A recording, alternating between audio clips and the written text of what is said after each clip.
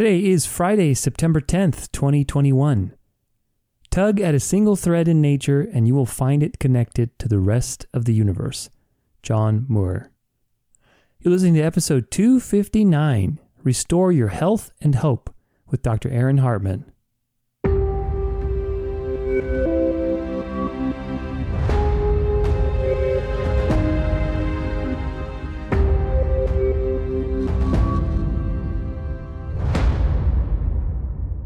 The statistics I use that I think, everybody can relate with, I'm not familiar with that stat. That is an interesting one, but that is from the University of Florida. Half of all chronic disease in our country can be directly attributed to eating processed foods.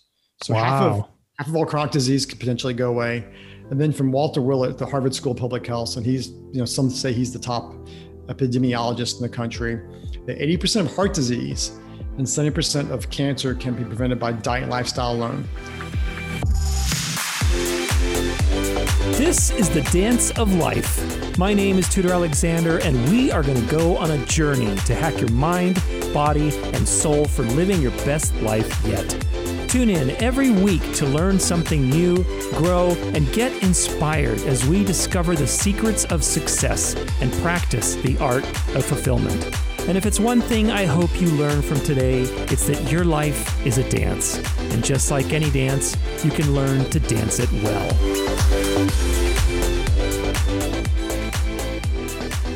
What's up, everybody? Welcome to the show. Hope you're having a happy and healthy Friday, wherever you happen to be listening to this. Thanks so much for being here.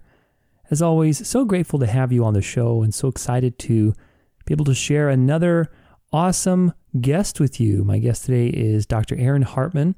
He's a board-certified family medicine practitioner and clinical researcher who advocates for and practices functional medicine, which is an integrative approach to conventional and alternative medicine. Dr. Aaron also guides individuals to restore their health and hope using science-backed solutions so they can live the vibrant life they were made for. He's also one of the founders of Richmond Functional Medicine. And if you want to get in touch with him and get a free gift, it's a Be Resilient guide. You can download this guide on the link that I'll post for the show notes because it's a little bit longer, so it's kind of hard to say it out loud. But you can go check the show notes for this episode. It's episode 259.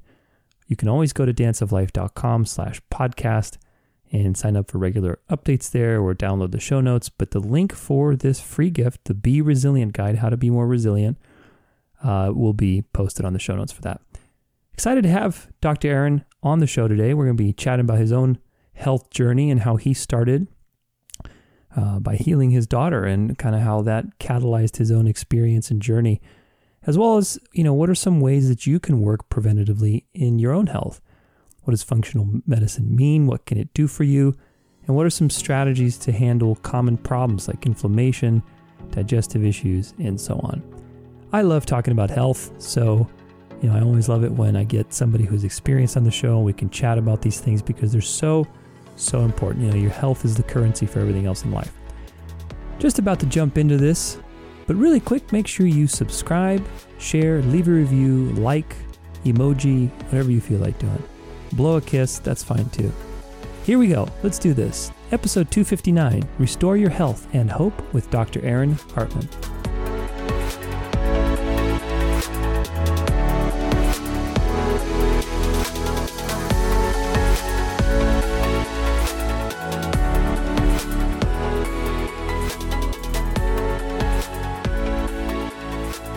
All right, man. Well, hey, thanks for coming on the show. I'm so excited to have you, especially with your experience and especially your story, too. I love your story about your daughter, so you can maybe share that as well. But thanks for being on the show. I think medicine and health is always a priority. I always try to bring people such as yourself on the show with a lot of experience to talk about important things in health. So very excited. Welcome. Thanks a lot. I'm really excited to be here. Just really excited to share some information and just to enjoy our conversation. I always enjoy doing these. It's always cool to learn about other people. Yeah. And, it's like we're having a conversation and other people are listening in, which is kind of cool. I like teaching and educating. So this is kind of a sweet spot for me. Yeah, same. I always say that, no matter what, I will always love teaching. I could teach somebody to build a fort, or could, teach them how to be better in their health or whatever else. As long as I'm teaching, I'm happy. And I think we find ourselves in the service of others. So it's really cool. And especially podcasting now, it's so interesting because it's just basically you're listening in on someone else's conversation, but it's such a good way to learn because we're sort of trained through that storytelling and fireside chat type of thing in our evolution. So yeah, it's a lot of fun. Well, I'm curious, we can get started basically with your own journey. I'm really curious for you to share your experience with your daughter and how that kind of transformed your life and got you sort of on the path or adjusted the path that you're on today. So you want to share about that? Yeah, absolutely. My wife is a pediatric occupational therapist who works with kids with special needs. So her caseload was all these really complicated kids with lots of health issues. And so, after about 2 years, one of those kids was losing their home. And so she was like, hey, would you mind, would you want to, bring this little girl in her house, become a foster home?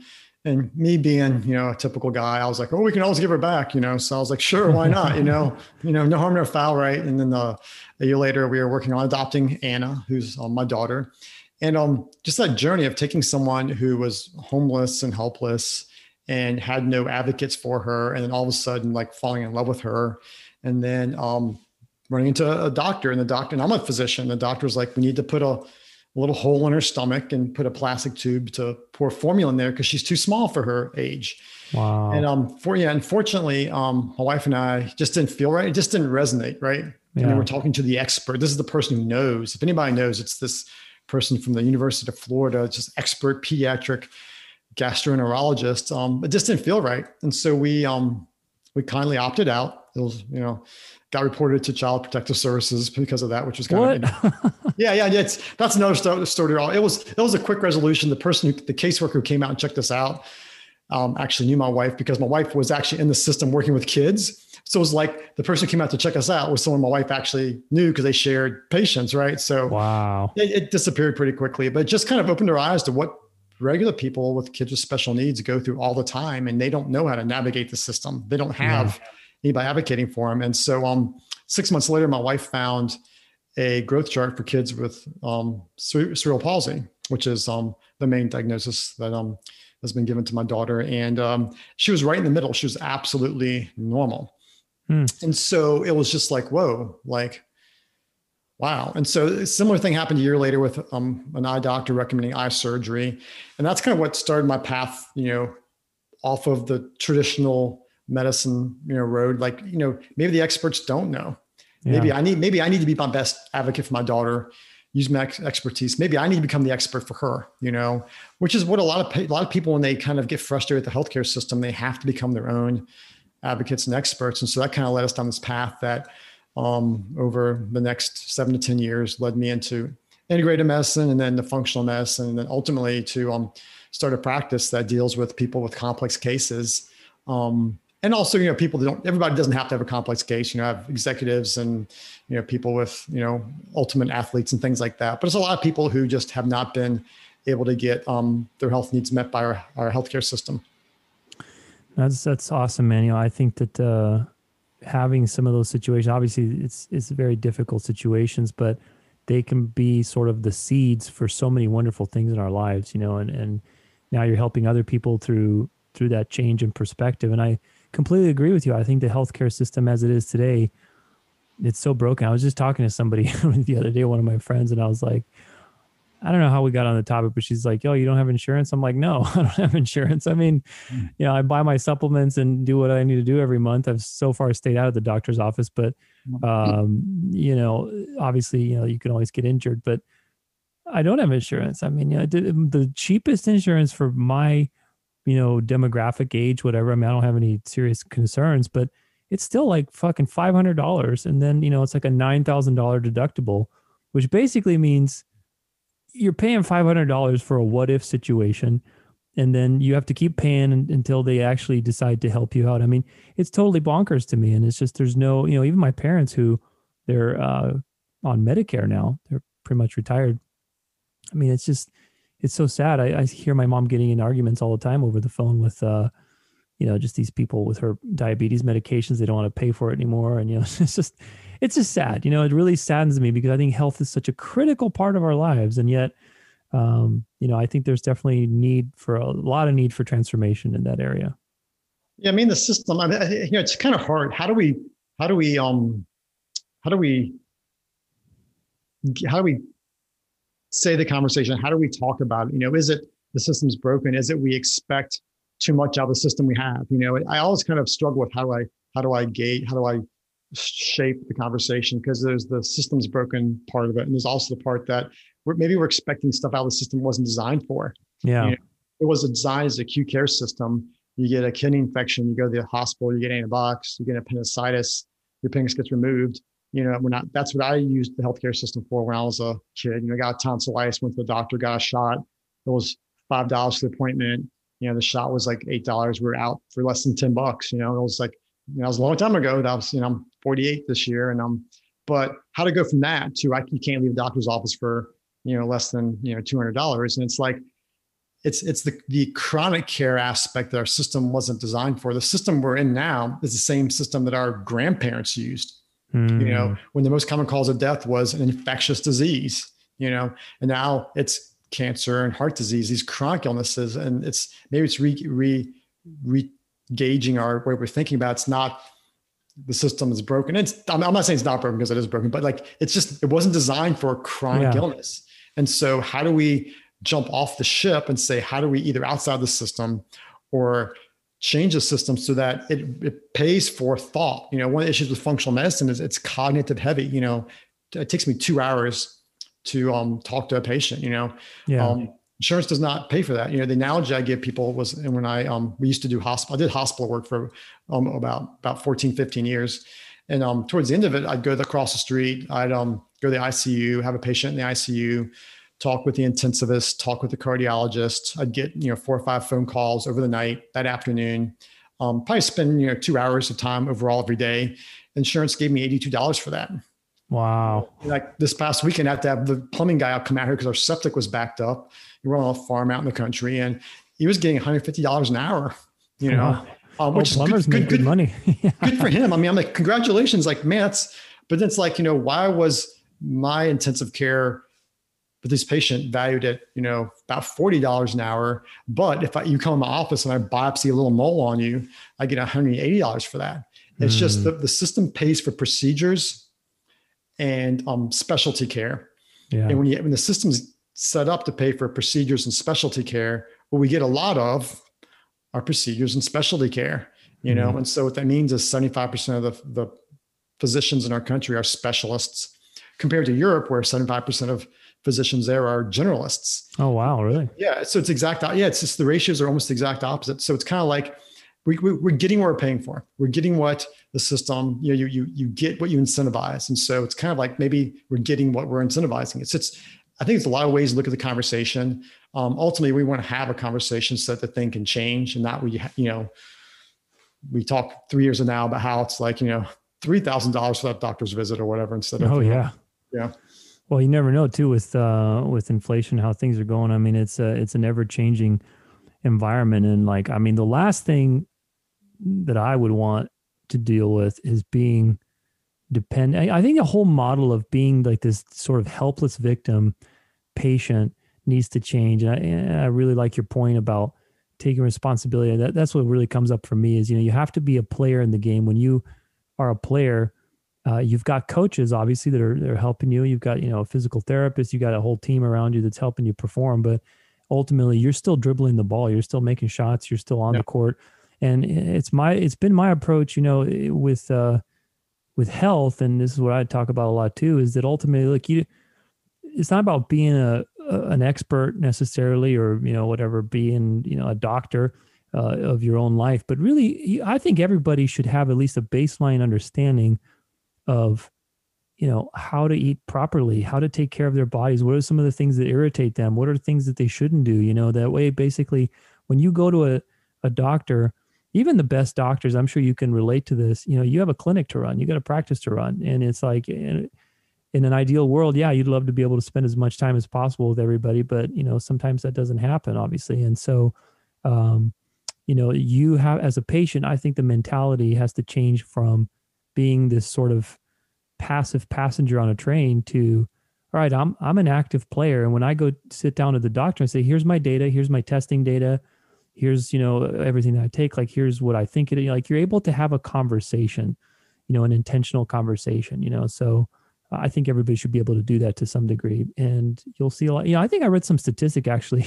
I just thought about this, and I'm sure you probably know a lot about this stuff, but they were talking about how even if people took probiotics regularly, it would save something like, I don't know how many billions of dollars a year in, the medical industry or healthcare industry, just because of digestive issues.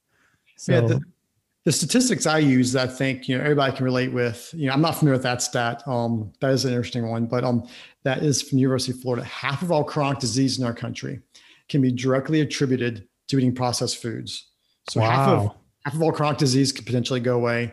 And then from Walter Willett, the Harvard School of Public Health, and he's, some say he's the top epidemiologist in the country, that 80% of heart disease and 70% of cancer can be prevented by diet and lifestyle alone. So all of a sudden, half of everything, half of all chronic disease, 80% of the number one killer, and 70% of the number two, soon to be number one killer, is all the individual. And that's one of the things I think functional medicine, lifestyle medicine, biologic medicine, whatever you want to call it, depending on, holistic medicine, integrative medicine, is it focuses on these things. Like, actually most disease is preventable. You're going to die from something, but if you can make your life more healthy, more successful, you keep your vibrance, you keep your energy, you don't spend the last 10 years dealing with chronic health issues. That's, you can't put a dollar sign on that. And the reality is it's not that expensive. It just requires individual taking charge of their health. And I think where it gets difficult is because of the imbalance with food costs and with, the subsidies on processed foods being so cheap. People look at and say, well, that, eating real food's expensive. And it's like, well, it's not government subsidized. So, I think one thing people forget is that the Farm Bill, with anything that relates with corn and wheat and soy, has a massive, $500 billion plus subsidy every year. And that means all the chickens, all the cows, if you remember Taxageddon, it was one of the years during President Obama's presidency. And there was a debate back and forth, and they're saying, oh, this farm bill is not going to go through. Eggs are going to be $6 a dozen, and milk's going to be $8 to $10 a gallon. And I was like, wait a second, that's what I'm paying now. And the light bulb went off. Is that the difference? Is that the food's being subsidized by the federal government? And once you realize that's the reason why these things are so cheap, maybe the conversation needs to be, do you want to eat government subsidized food or real food? So it's hard. I think educating people, letting them know what the underlying issues are, and letting people make their decisions and their choices for themselves. One of the things that my wife and I talk about all the time is medical freedom, medical choice, the ability to make your own decisions, but people have to be educated enough to have the tools so they can make good decisions for themselves. That's true. Yeah. No, it's so true. And it is, because ultimately, I think health is one of these things that there's so many considerations, especially now.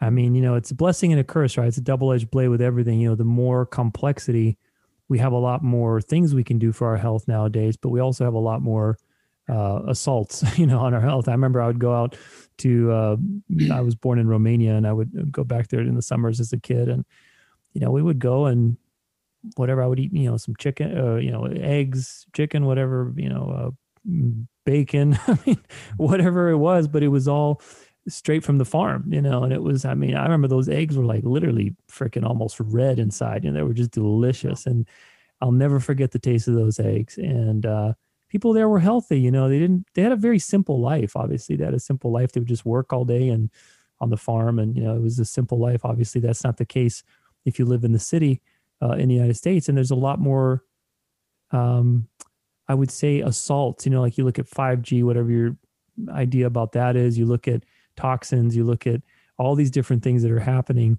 that weren't there before, plastics, xenoestrogens, personal care products, heavy metals. You can't be passive. In my book, if you're passive, you're sinking in the pit of quicksand by default, so you have to, you have to take control of the whirlwind that you're in by default and be able to navigate through it with intentional decisions. Well, I think, what you're kind of alluding to, back in 1900, your lifetime risk of getting cancer was 1 in 100. In Mm. 1990, it was 1 in 3. Now 1 in 2 people will get cancer in their lifetime. And you have to ask Wow. yourself, like, what's going on with that? If you look at the BRCA1, BRCA2, the breast cancer gene, in the 1950s, your risk of getting breast cancer with that gene was 20%. Now it's 80%. Wow. So it's fourfold increase with the gene. If you had the gene for celiac disease in the 1950s, your risk has increased 400% since then of getting celiac disease. If you look at diabetes, when in 1980, there were no cases of type 2 diabetes in the pediatric literature. In 1996, when I started medical school, our professors told me I'd never see a kid with type 2 diabetes. If I saw a kid with diabetes, it had to be type 1. You Yeah. know, diagnosed my first case of type 2 in 2001. And now we're expecting about a quarter of kids to have diabetes in general. And it's just kind of like, Wow. and That like, is so crazy. and we can talk about, people, xenoestrogen is a bunch of hooey or whatever, or chemicals is a bunch of hooey. And you can argue those nuances, but you can't argue these statistics. So my question is why are these diseases on the rise? Autoimmune diseases, and I was in medical school, were uncommon. Now, 1 in 12 people has some kind of autoimmune disease. Yeah. So, and if you look at all the autoimmune diseases together as a whole, more people have autoimmune diseases than have cardiovascular disease. So it's just kind of like, what's kind of going on. And that's where I think then you say, well, there's environmental chemicals, and the biggest source of these is actually our food. Yeah. Eating this processed foods, you can talk about avoiding a lot of stuff, but if you just eat real food, you're going to avoid the vast majority of chemicals and toxins. If you breathe clean air, which means HEPA filters, and I like your beach background on this video. I'm like, yeah, it's some clean air. It's really, I have a lot of patients with chronic health issues here in Richmond. They go to the beach, they feel so much better. And one of the things I found out is the amount of things called endotoxins, which are bacterial cell wall toxins that are in marshy, moldy, wet places. And then Richmond's a big swamp, And so I have a lot of patients that go to the beach and feel better. So it's realizing your environment makes a difference. Your food makes a difference, I think these are the things that I was taught. I was taught that what you eat didn't matter in medical school, and no one ever talked about the environment. And these are things I think that everybody has a certain degree of autonomy and control over, and just educating people about these things, and then letting them make their personal decisions. It's funny. I used to, when I was a kid, again, when we went back to Romania, they had one of the things you can do there. It's like a big, like attraction, like a tourism thing. But even, obviously the people go there too, are these salt mines. You can go down deep into the earth, and literally the walls are just made of salt. They're like smooth and, marbly kind of salt. And they just set up tables there, and people just sit and breathe in the air because the salt somehow, must purify something. And so I remember every time, like you said, I've been to those places, or even obviously the beach is full of salt water and, salty air. I always felt better. I always felt my nose. I don't have too many nose issues now, but as a kid, I used to have a lot of runny nose, no allergies, just kind of probably inflammation. Who knows what it was, but it would always feel better with the salt. So just so interesting how these simple things, now it's like, oh, take a spray with this chemical and put it in there. It's a steroid. And it's just, I don't know. It's like using a bazooka to, I don't know, to blow a fly off the wall or something. So, unfortunately, one of the things with our culture is convenience is the most important thing. Yeah, exactly. One of my mentoring physicians that actually I joined the practice I'm at now, I joined his practice. He started back in the 70s. He was like, convenience, compassion, and clarity. It's like, patience, that's what patients value. And so if you don't make things easy for them, they're going to go somewhere else. They have to feel like you're listening to them. You have to be clear with what you say. And it's just kind of like, that convenience part, though, I think has kind of risen to the top. And now it's like, people, if they have to wait, 4 to 6 weeks to see me, they'll be like, yeah, I'm sorry, I'm going to see someone else. And it's like, that convenience is such a huge, huge thing. And so it goes into education, it goes into food, it goes into, all kinds of things. And, hard things are hard for a reason. Yeah. I'm curious as a doctor, especially, with your background and a very diverse background. And now that you're obviously more in the functional perspective, one thing, and again, I'm sure you can relate to this, but, one thing that I've realized with health is that ultimately it's about a practice, so you can do all kinds of different things, but at the end of the day, it's really, what is the choreography that you do every day, and what are the habits that you build? How do you structure your day and do these things on a daily basis to maintain the outcome of health. Health is not a destination that you hit and then you're done. It's a practice. And so, how do you help somebody do that, especially somebody coming in from, let's say, the currently broken system that's very, patch oriented, prescription oriented. And then it's like, okay, just take this and you'll feel better, rather than educating somebody. It's like, look, if you really want good mental health, you want good physical health, you got to start with, your diet. What are you eating? Your management, stress, your habits, all these things. You have to understand that this is a practice. So how do you, with the time that you see people, how do you teach them that? How do you encourage them to build a life's practice? Yeah, I mean, it's a lot easier in my functional practice because I have 2 hours to do an intake versus the 12 minutes in my primary care practice. But I learn about them and I learn about what their major leverage points are. In the functional medicine paradigm, we look at these foundational things, diet, stress reduction, sleep, exercise and movement, and relationships. And so the question is, which one of those 5 critical things either needs the most work or the most likely to change? Because sometimes the thing that needs the most work is not the thing the person's most likely to change. Right. And so if sleep is one of those things you think would be non-negotiable, but for a lot of people it's like, I just don't have time to sleep. And it's like, well, okay, well, come back around to that. Let's start on diet. Well, I don't have time though. I'm too fat. Okay. How about exercise? Well, I can walk up the stairs at work. Okay, let's start at exercise, right? Yeah. Let's get a Fitbit and measure your walk and just bump it up a little bit and park a little further. And, every hour get up and walk around the room once, simple things, and you just find out where people are most likely to move and just kind of empower them in that way. But that's where that's just education. I remember one statistics early in my career that you have to ask the average smoker 7 times before they'll attempt to quit once. Wow, really? Yeah. And so it's kind of like the expectation, I'm going to tell someone to eat right and exercise and just magically going to happen. It's not going to magically happen. It just takes, understanding on my side, persistence, and then people being open to, and just me saying the way with my smokers would be like, hey, you're still smoking. They're like, oh yeah, doc, you're killing yourself. Yeah, I know. Okay, cool. Let's move on from there, and just do it in the other way. And there's some patients you have to be like, hey, look, this is your 5th hospitalization in the last 3 months. You got to stop. And some patients, it's like, you know what, you just know they're not ready for the come to Jesus, so to speak, conversations. Yeah. So you have to be like, okay, and that's just knowing people and interacting with people and knowing where they're at and kind of reading off their cues, and not pushing when you shouldn't push, and that's part of the art of medicine. I was reading, because the last book I wrote, one of the chapters I had was actually on the placebo effect, and all the research that's been done. It's actually really fascinating stuff. And I remember one of the things that I had highlighted was that the placebo effect was very much one of the things it depended on very much so was the perception of the relationship between the provider and the patient. And so if you had a good relationship with your doctor, you were more likely, if there was going to be a situation for placebo, to experience those benefits. So it's interesting how these simple things where, again, like you said, compassion, having that care, that Hippocratic oath, and really caring for people, how that in and of itself, even if if there's a placebo, I mean, it's a very effective, we still don't understand how it works or why it works, but it's just so interesting that can make an impact, just that sense of, okay, I feel like somebody's listening to me, that they're supporting me,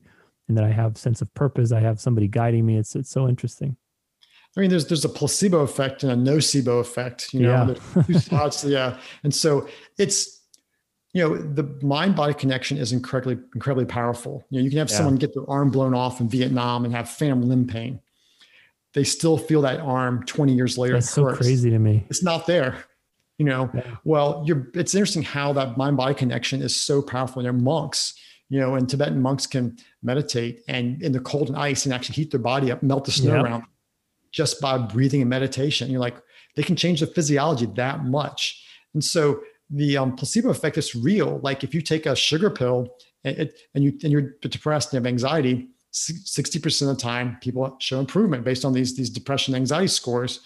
If you give them an SSRI, which is a drug to treat, that's 68% of the time they get better, right? Wow. 8% difference is statistically significant. Hence, we have these medications. But the absolute difference is actually not that huge. Yeah. So the question is, well, does a medication actually work? I'm like, well, it works, but your mind works better. Your Mhm. perspective, your outlook. It's interesting. The literature behind people having a heart attack and association with depression. It's everybody knows in the cancer world, someone gets diagnosed with cancer, and they ask, well, how long have I got, doc? And the answer usually is like the perspective of the patient. So Yeah. I've seen patients that had 3 to 4 months last 5 years, and patients I thought would have had at least a year or two last, a week, Wow. because of the way they took the diagnosis and their perspective on life. And so, people routinely they minimize the placebo effect, but it's so powerful that in the United States we require placebo arms and trials to verify that the drug actually works better. That's how good placebo works. It's so interesting. I interviewed a guy named Dr. Dawson Church on my show a while ago. I think it was about a year and a half ago. He wrote this book, Mind Over Matter, and basically summarized all this different research on this kind of stuff, placebo, but also like healing, healers and, all kinds of really interesting experiments that they did basically long distance experiments that showed basically, it sounds crazy, but it really is a testament to there is a power of the mind that is often ignored. I think probably all the time ignored really by the modern system. I don't think functional medicine ignores the mind, but by the modern system, it seems that we ignore this very important aspect to healing. So I'm curious what your take is on, when somebody's coming to you for a situation, let's say it's, some gut issue or whatever that's common, obviously. I often find that there's always an emotional component. You know what I mean? Like there's always some sort of spiritual emotional component that is tied to that physical problem manifesting. And it's so interesting that there's always a relationship I've found in my own experience and, just what I've seen. So I'm curious in your experience, how you've seen that play out. I mean, in the functional medicine paradigm, the mind body connection is at the center of one of the big wheels with symptoms and your detox and inflammation and immune system stuff. At the center of that is actually the mind body connection. It's incredibly powerful. Someone's response to trauma, to injury, to the situation in life determines how they respond to it in so many ways. And ultimately, you are your mind. If I cut your arms off, you're still you. If I give you a liver transplant or a heart transplant, you're still who you are, right? What makes you you is not your body, it's not your heart, it's not your limbs, it's not your gut. It's actually the mind. And we don't really quite even know what the mind is right now. There's these interesting understandings of how like the brain works, but actually it's almost like I saw this one graphic, and it was a researcher at MIT talking about the way the mind works. And the way he described it is like I think about an action in my front of my brain, and then the thought goes back to my midbrain. It coordinates with my cerebellum, goes down my spine, and I move. And he's like, it doesn't work like that. Like all these different places in your brain are firing the exact same. It's almost like having an ether or a cloud over your brain of activity. And that's the actual function that goes behind a movement. And it's so fluid, we can't actually map it. Wow. So we just do a superficial view and think we know what's going on. But ultimately have no idea what the mind is. It's more than the sum of the parts. Yeah. And that's where it's just like, okay, we got this thing. We have no idea what it is. It's more than some of its parts. Let's just ignore the whole thing when we take care of gut issues and heart issues. And, it's like, what? And it's interesting how other non-Western health traditions, that was the center of their combined wisdom of these cultures for thousands of years. And we're just now understanding, George Washington, you can get a master's and a PhD in mind-body medicine now.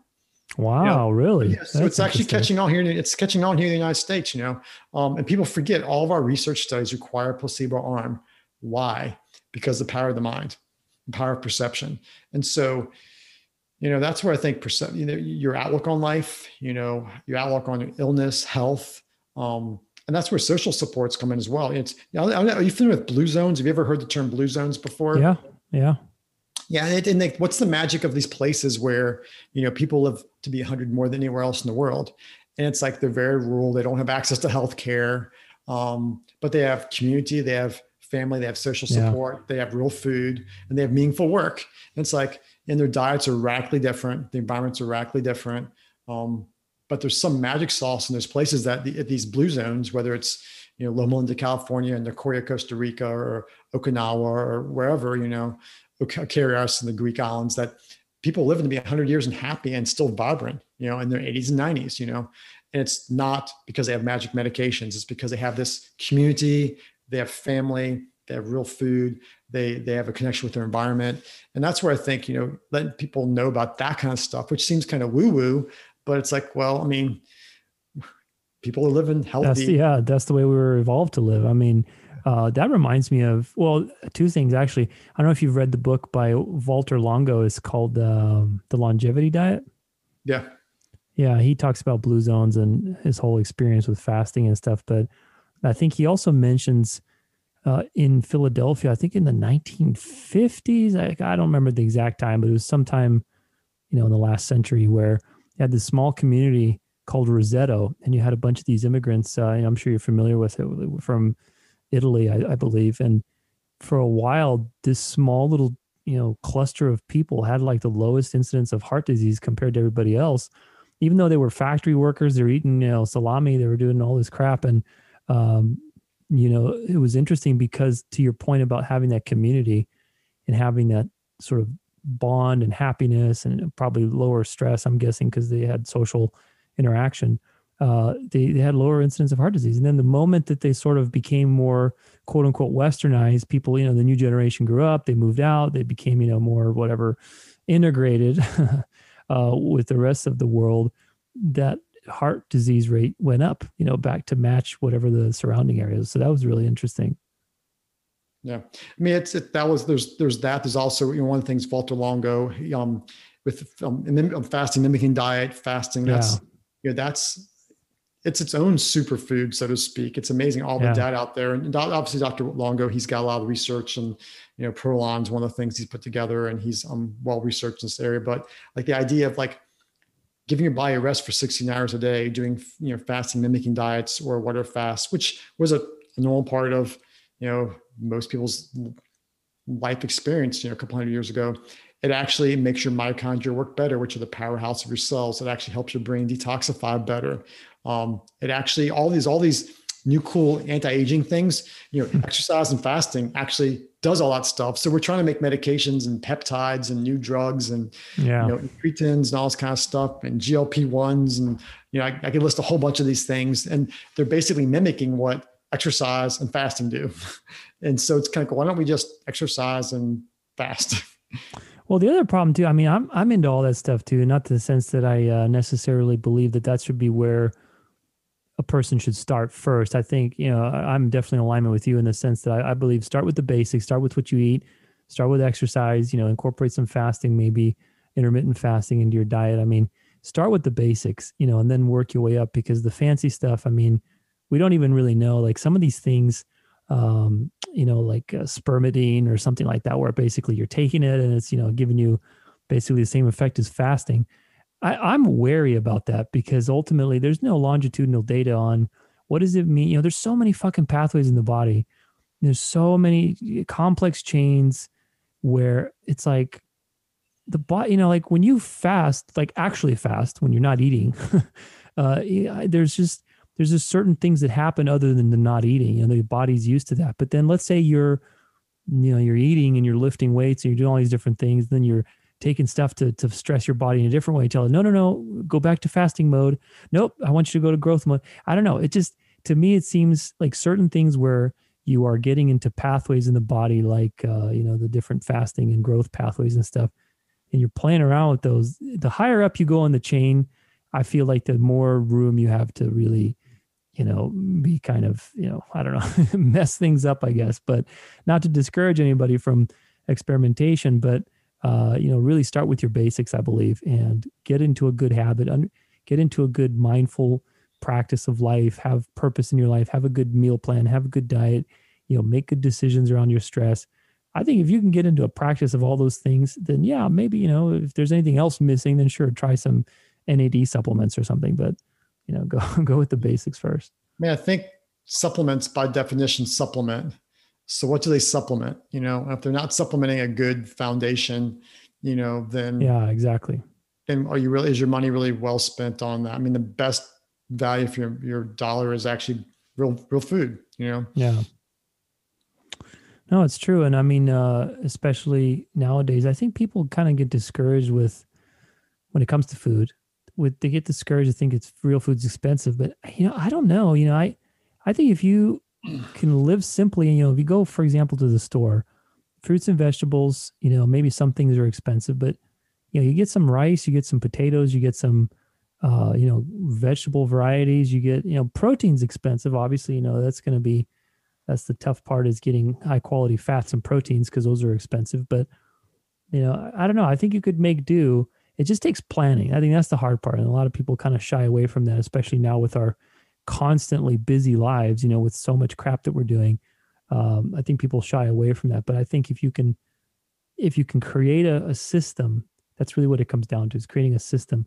Then you can really utilize clean food. Like, I eat pretty simply, man. I eat, like, in the morning, I'll usually have some almonds that I soaked overnight with maybe a little fruit, a scoop of whey powder. I'll have some, anything that I eat. I have a lot of avocados. I have cucumbers, I have vegetables all around. I can always cook something up. And so obviously that's my system, but anything I can eat, I can usually prepare it under 30 minutes. That's my rule, Yeah, I think a lot of it comes to, like, also what we value. When I was a kid growing up, I hated picking tomatoes and canning tomatoes.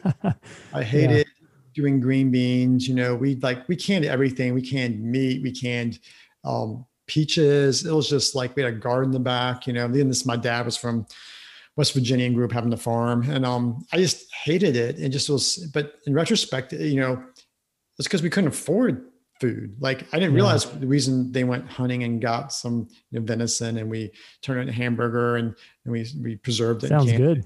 Yeah, actually, well, but the reason we did that wasn't because it was easy. It was because it didn't cost anything but time. And so in retrospect, a lot of things, like all the clothes we had, were from thrift stores and hand-me-downs. I think when I was in 8th grade was the first time I bought my own, it was an OP, Ocean Pacific t-shirt, Yeah. Classic. Yeah, I know, exactly right. But it was like, we didn't have the resources for it. So, we improvised. And the question is, like, I think what we're doing now, instead of like improvising, like, what works for you where your family lives. And we were in the city, so we had a small backyard, and we just kind of, it's amazing what you can do with stuff. But it's just one of those things where, where can you improvise? Where can you, I don't want to say cut corners, but where can you make room in your life for these things? And I think it just takes time. If your life is all filled up with busyness and projects and going here and there, then there's not going to be any time for basic things. I think one of the things Americans forget as well, until this is a pre-pandemic statistic, but I think Americans spend about 10% of their disposable income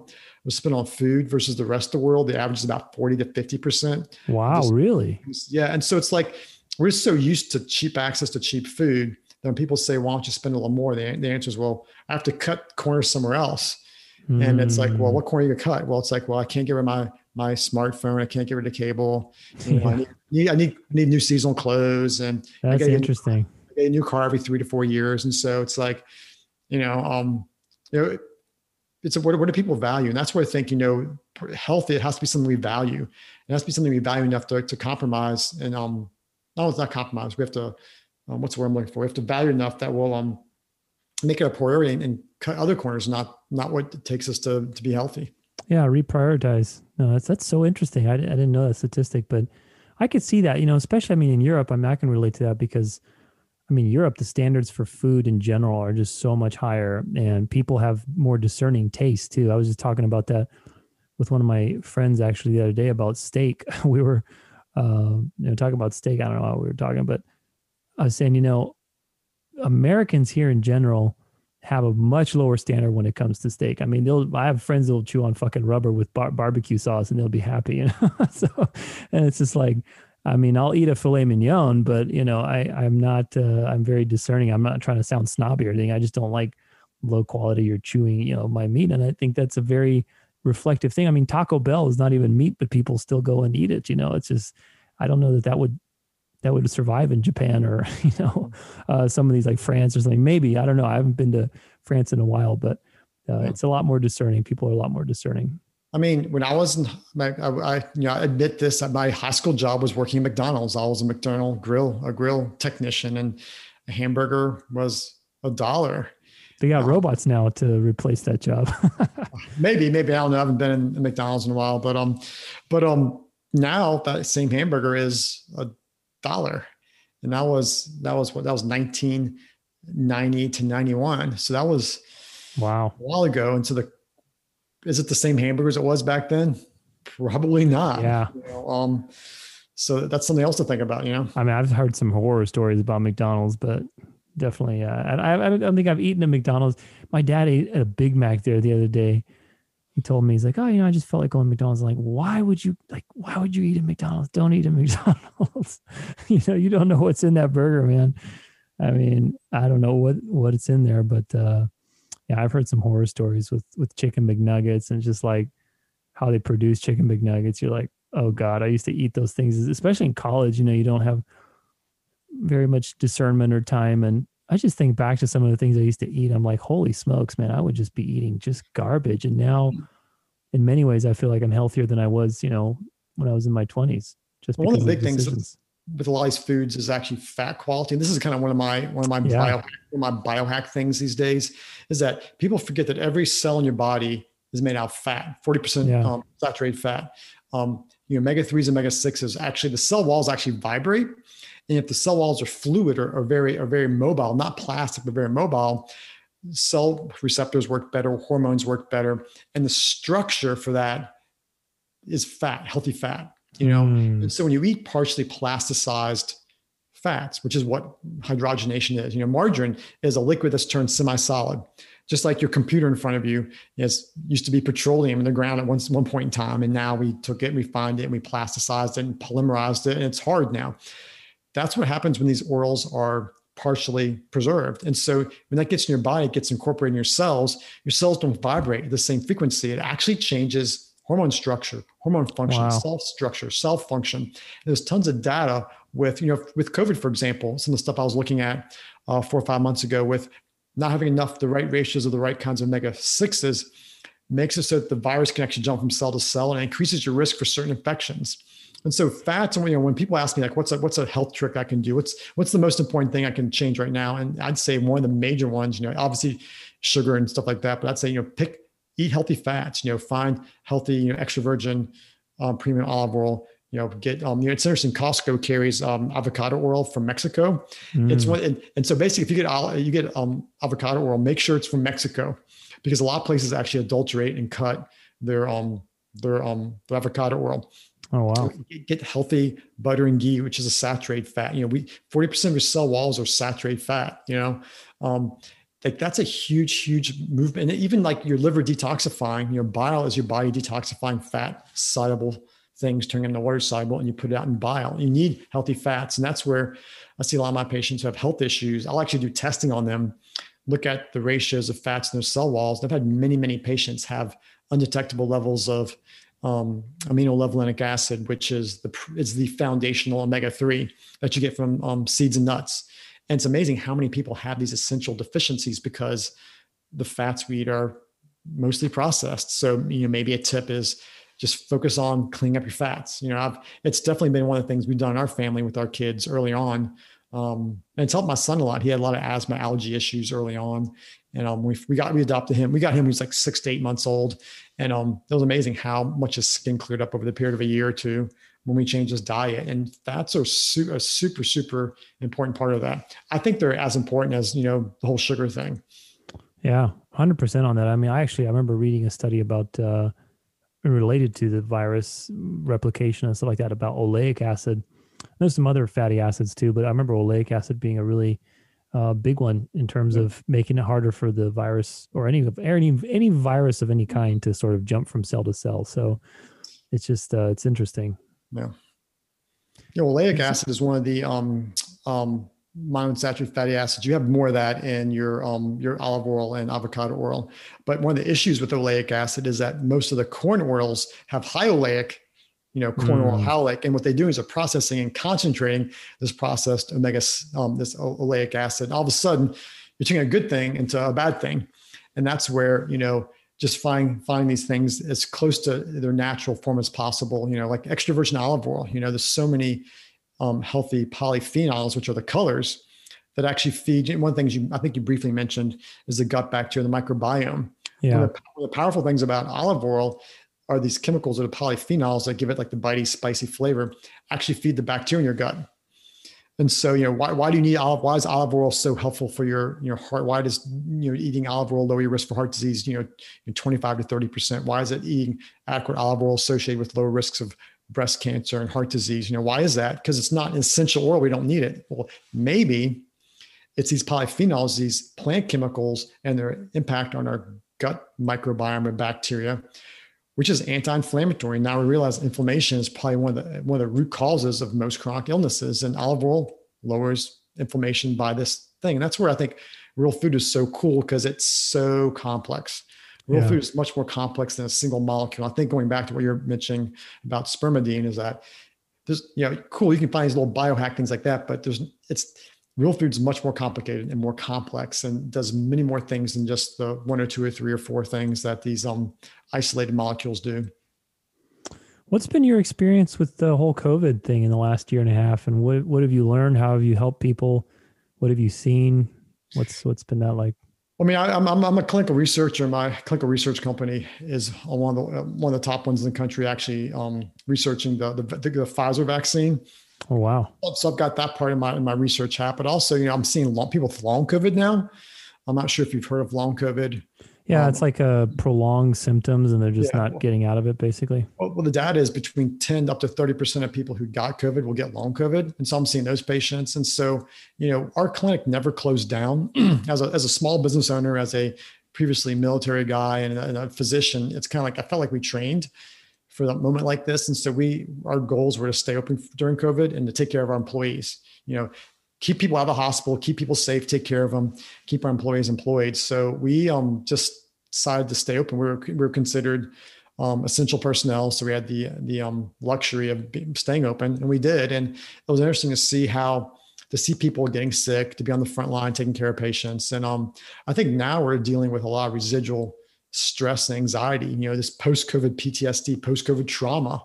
I saw my first person who now is disabled from their PTSD from COVID. It's just, I could talk about this for hours and hours, because there's so many different ways to talk about it. But I think one of the things that we've forgotten is, some of the initial data that I put out there on social media back in the beginning is 87% of people who die with COVID have low vitamin D levels. If you're the elderly, 40% of the elderly have low zinc levels. And if your zinc is low, it increases your risk of hospitalization 40 to 50%. So it's like, okay, so are there things we can do that actually might lower your risk of severe COVID? And the answer is, yes, we now have tons of data on zinc and C and NAC and, EVMS, Eastern Virginia Medical School, which is a university here in Virginia, actually developed a whole protocol early on. And they actually were using it in the hospital. They were giving patients IV vitamin C. They were giving patients melatonin and quercetin. They had great outcomes. And so I think the problem is that, it's just getting the message out that there's other options to treat. You don't have to do one or the other. You don't have to stay bottled up at home. You don't have to, wait and pray for the vaccine to come out. There's actually things you can do. It's just, I think, ultimately messaging. We got so riled up waiting for the vaccine that we didn't think there's other therapeutics, and there's other nutritional things and diet things and, air quality. One of the things that one of the research articles I came across and posted on social media last summer was, some literature out of Europe showing air pollution, direct correlation with severity of COVID and air pollution. Yeah. Well, one of the ACE receptor, which is the receptor that the COVID binds to, the spike protein binds to that, gets upregulated if you breathe a lot of smoke. Wow. So it's interesting. The Wuhan province, Lombardy, Italy, which is the big industrial. Yeah. They had some of the most pollution, right? Exactly. Yes. Yeah. New York City, Yeah. So all of a sudden it's like, wait a second, there are things you can do to minimize. And that was one of the struggles I kind of had, was putting the information out there and get all the kickback I got. I did one. Oh, sure. Yeah. I did one blog. The blog post was on pollution, COVID and pollution. It was based on an article published from, it was either the New England Journal of Medicine or the BMJ, one of the two. And these are all obviously the top English, top medical journals in the English speaking world. And it was censored because of political speech, because pollution was considered political speech. And so it's just one of those things. It's like, you realize you're kind of fighting something that's kind of, it's It's crazy, and It is crazy. I think that's part of the chaos people with having the anxiety and the mixed messaging. It took us 5 months to figure out if masks work. It took us, how long was it before we realized you would get COVID by walking in the aisle at the grocery store? And I'm like, that's not the way viruses work. The way tuberculosis work, the way polio, the way these things work. You have to get a certain viral load to get infected. Yeah. And I talked about briefly in some videos and stuff, but it just wasn't the message was, you might get this, you might get that. And I'm like, well, I might win the lottery, but I don't live my life as if I might win the lottery. That depends how many lottery tickets you get, right? well, if I get that many lottery tickets, I don't need to win the lottery. So right. No, it's sad. I mean, it is sad that all that censorship has happened. And I feel that there is definitely some skewed perspective out there when it comes to messaging. And unfortunately, I mean, even if I don't really believe in vaccines, but whatever it is, even if there was some magical solution where you could inject yourself, which already that sounds really stupid to me, but let's say there was some magic solution where you could inject yourself. I mean, that whole idea, that mindset, it sort of washes away your own responsibility with your health. Like it's outcome focused rather than practice focused, like it just comes back down to, okay, I'll just wait for this intervention and then I'm going to be good. Well, it's like, no, that's what health is. Health is not about one thing there you go, you do this, or one supplement or one, hack, whether it's a vaccine, it's a supplement, it's a vitamin, it's ultimately about, okay, how do I build a practice of using different tools and testing and consultation with the right people and my own education? How do I build a practice of that? And I think that's where the mindset needs to change. Because then I don't think people would gravitate towards stupid things, if their mindset was different. Let's put it that way, Well, I think the whole thing with the vaccine stuff, it's a hard conversation to have because we have a lot of, half of our country's diabetic or pre-diabetic, Yeah. Half of Americans are overweight. We're not a healthy group of people, know?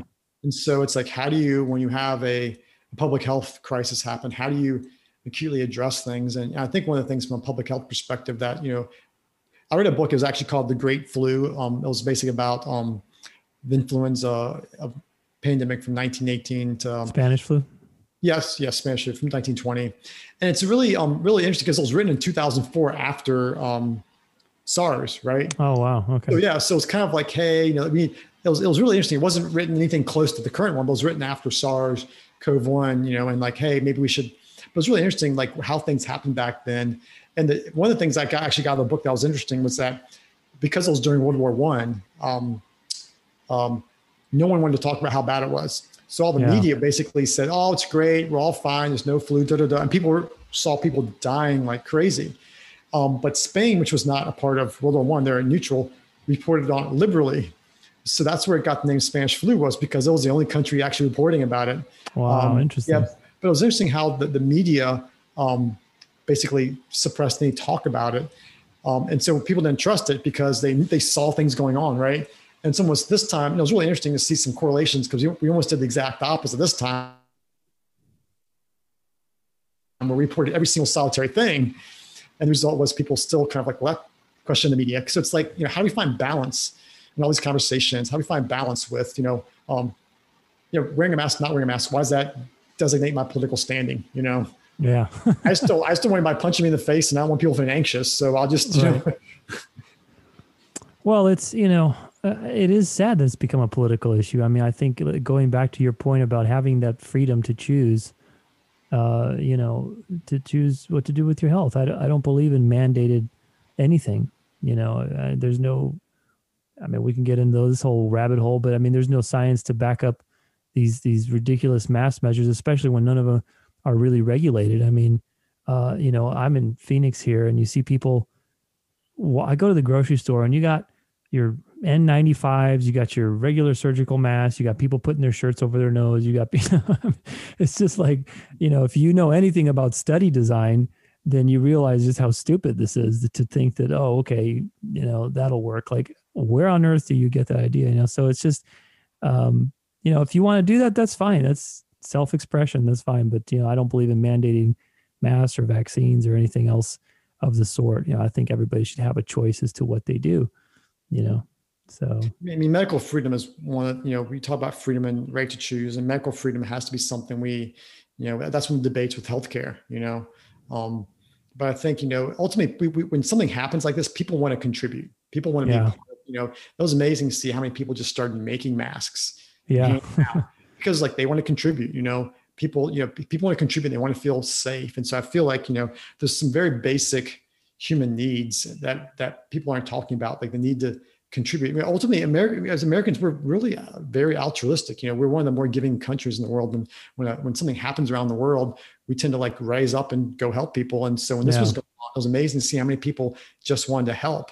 And so I think, and want to be part of the solution and want to feel protected. And so, I think that's where it gets hard, where those expressions get misinterpreted as, something more than just part of who we are as humans, wanting to be part of something bigger than ourselves, wanting to contribute and wanting to feel safe and protected. So I think, that has to be part of the conversation as well, in my opinion.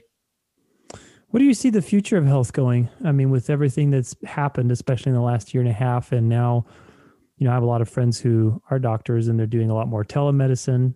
There's a lot more, I think, education in general. People are starting to wake up to the system being broken, and a lot of people are questioning a lot of different things. So I'm really curious what your take is from being on the medical side. Where do you see the future of medicine going? Yeah, there's so many ways to answer that. I'm also a small business owner, so I tend to think Yeah. on the business side. I'm one of a dying breed of physicians that still work for themselves. And the problem is the reimbursement system is going in the opposite direction of the science. So when people talk about, standard of care, science-based stuff, RTCs, consensus, they're talking about a group of experts getting together, looking at the data, and getting consensus, which is the reason why the standard of care lags the data 15 to 20 years. That's a crazy statistic, that the practice of medicine lags scientific literature 15 to 20 years. Wow. That's from some research from Dr. Ioannis at the PLOS, which is the largest online medical journal in the world. And so it's one of those things where it's like, okay, I think what COVID taught everybody is science is fast and changing. Yeah. So, how much has changed with the way we manage vents and manage ICU patients and manage COVID patients and now post-COVID patients. We don't even have a code yet. There's not a code that can bill insurance yet for post-COVID, right? And it's been around for over a year, right? For this post-acute sequela of COVID-19. So I think what it's showing is that what's happening is that we're having the reimbursement system is going one way to value measures and cost controls, and the science is going this way. And so we're seeing more functional medicine people pop up, more integrative people pop up, more holistic ways of practicing medicine pop up. We're seeing direct primary care pop up, more concierge doctors. And so we're seeing we're seeing the actual application of data going in one direction, but the organization, the reimbursement system is going in a different direction. So I'm not quite sure how things are going to pan out, but it seems like there's a divergence between the actual science, what's going on, and the actual industry of medicine. So, I'm not sure where it's going because there's so many players involved, and we just changed political parties at the White House, and we're not quite sure where that's going to change the direction. I think medical freedom needs to be part of it. Allowing doctors to be independent, allowing physicians. Ultimately, the person responsible for you when you come into their office is the physician, is the doctor. If you came to see me in my office, I'd be responsible to you. And so if we can keep that level of integration and care and compassion as low hanging as possible, when you have an insurance company, you have someone else somewhere deciding how I take care of you. Or when you come to office, I have to check a box that I screen you for depression, check a box I asked you about your flu shot, check a box of demographics, check all these boxes before I can actually start talking to you. Like that's part of this whole, this whole standard of care, quality-based metric stuff. That's becoming more and more seated because payers want quality, but the science is going in a different direction. And that's where I think I'm giving both patients and doctors the freedom to follow their what they want to do. Basically, I've started my functional practice that way. And to date, I've seen over 1,000 patients in that clinic. Wow.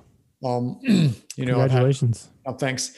I've had another physician join me. It's with my social media. I've got many, many people, thousands of people following it. And it's like, that's me following the data, science, my research, my heart, my intellect. We have to allow not only patients, but also providers to do that. And that's where I think that needs to be part of the conversation. And where medicine is going, I don't know, but as a small business owner, I have to plan contingencies. Plan, for what happens if the government says, I can't do this anymore. What's my plan for that? What happens if everybody's deductible is $10,000?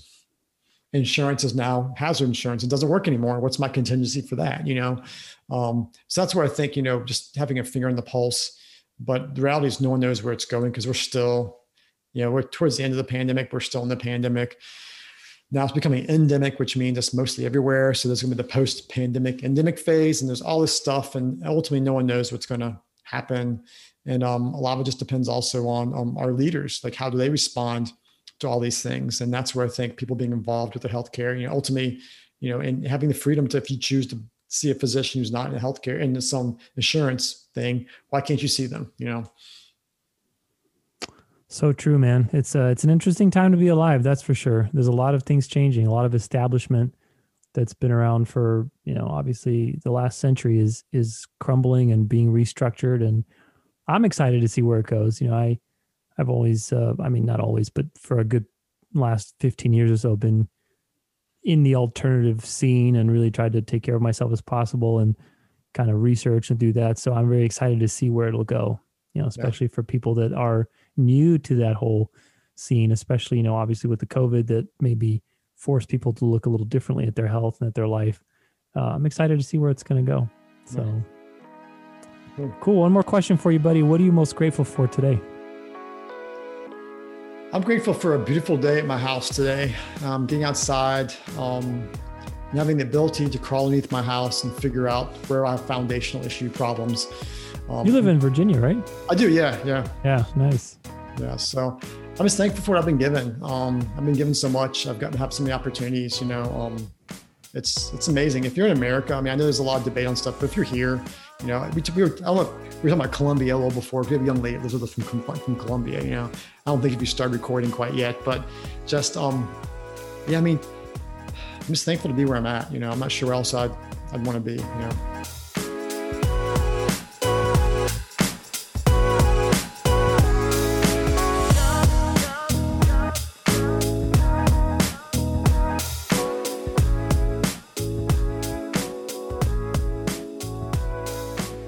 All right, everybody. Well, I hope you enjoyed that interview with my friend, Dr. Aaron Hartman. Health, like I said, is the currency to life. It is so critical because without good health, a lot of other things are not possible. Practically nothing is possible, I feel. To really enjoy life, you have to have good health.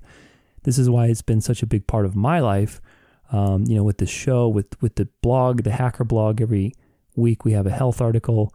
I've tried to get a lot of great professionals on the show, like Dr. Aaron, to share their expertise and to inspire you, to teach you, to give you some tools to really take proactive care of your health, because your health is everything. When your health goes south, pretty much nothing else matters, right? And so this is why it's so important. If you want to get that free gift, the Be Resilient Guide that Dr. Aaron put together, make sure you go to the show notes for this episode. Again, it's episode 259, danceoflife.com/podcast. That's where you can access everything, and I'll post it there. Let's not forget our nice quote from the beginning by John Muir. Tug at a single thread in nature, and you will find it connected to the rest of the universe. I love, love, love this quote for today because everything is related to everything.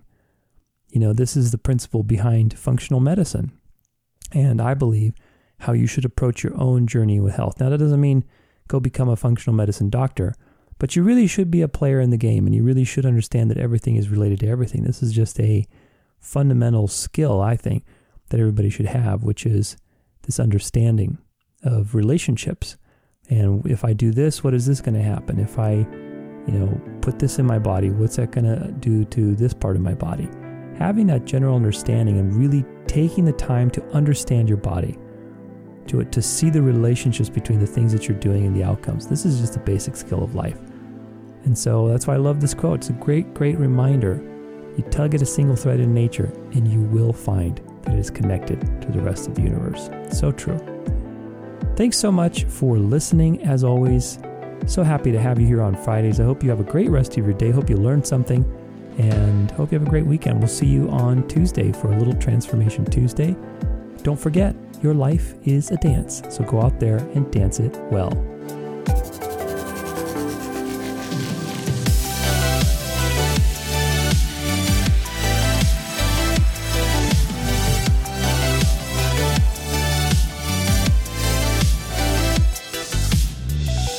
For more inspiration, free resources, and bonus content, stay connected at danceoflife.com.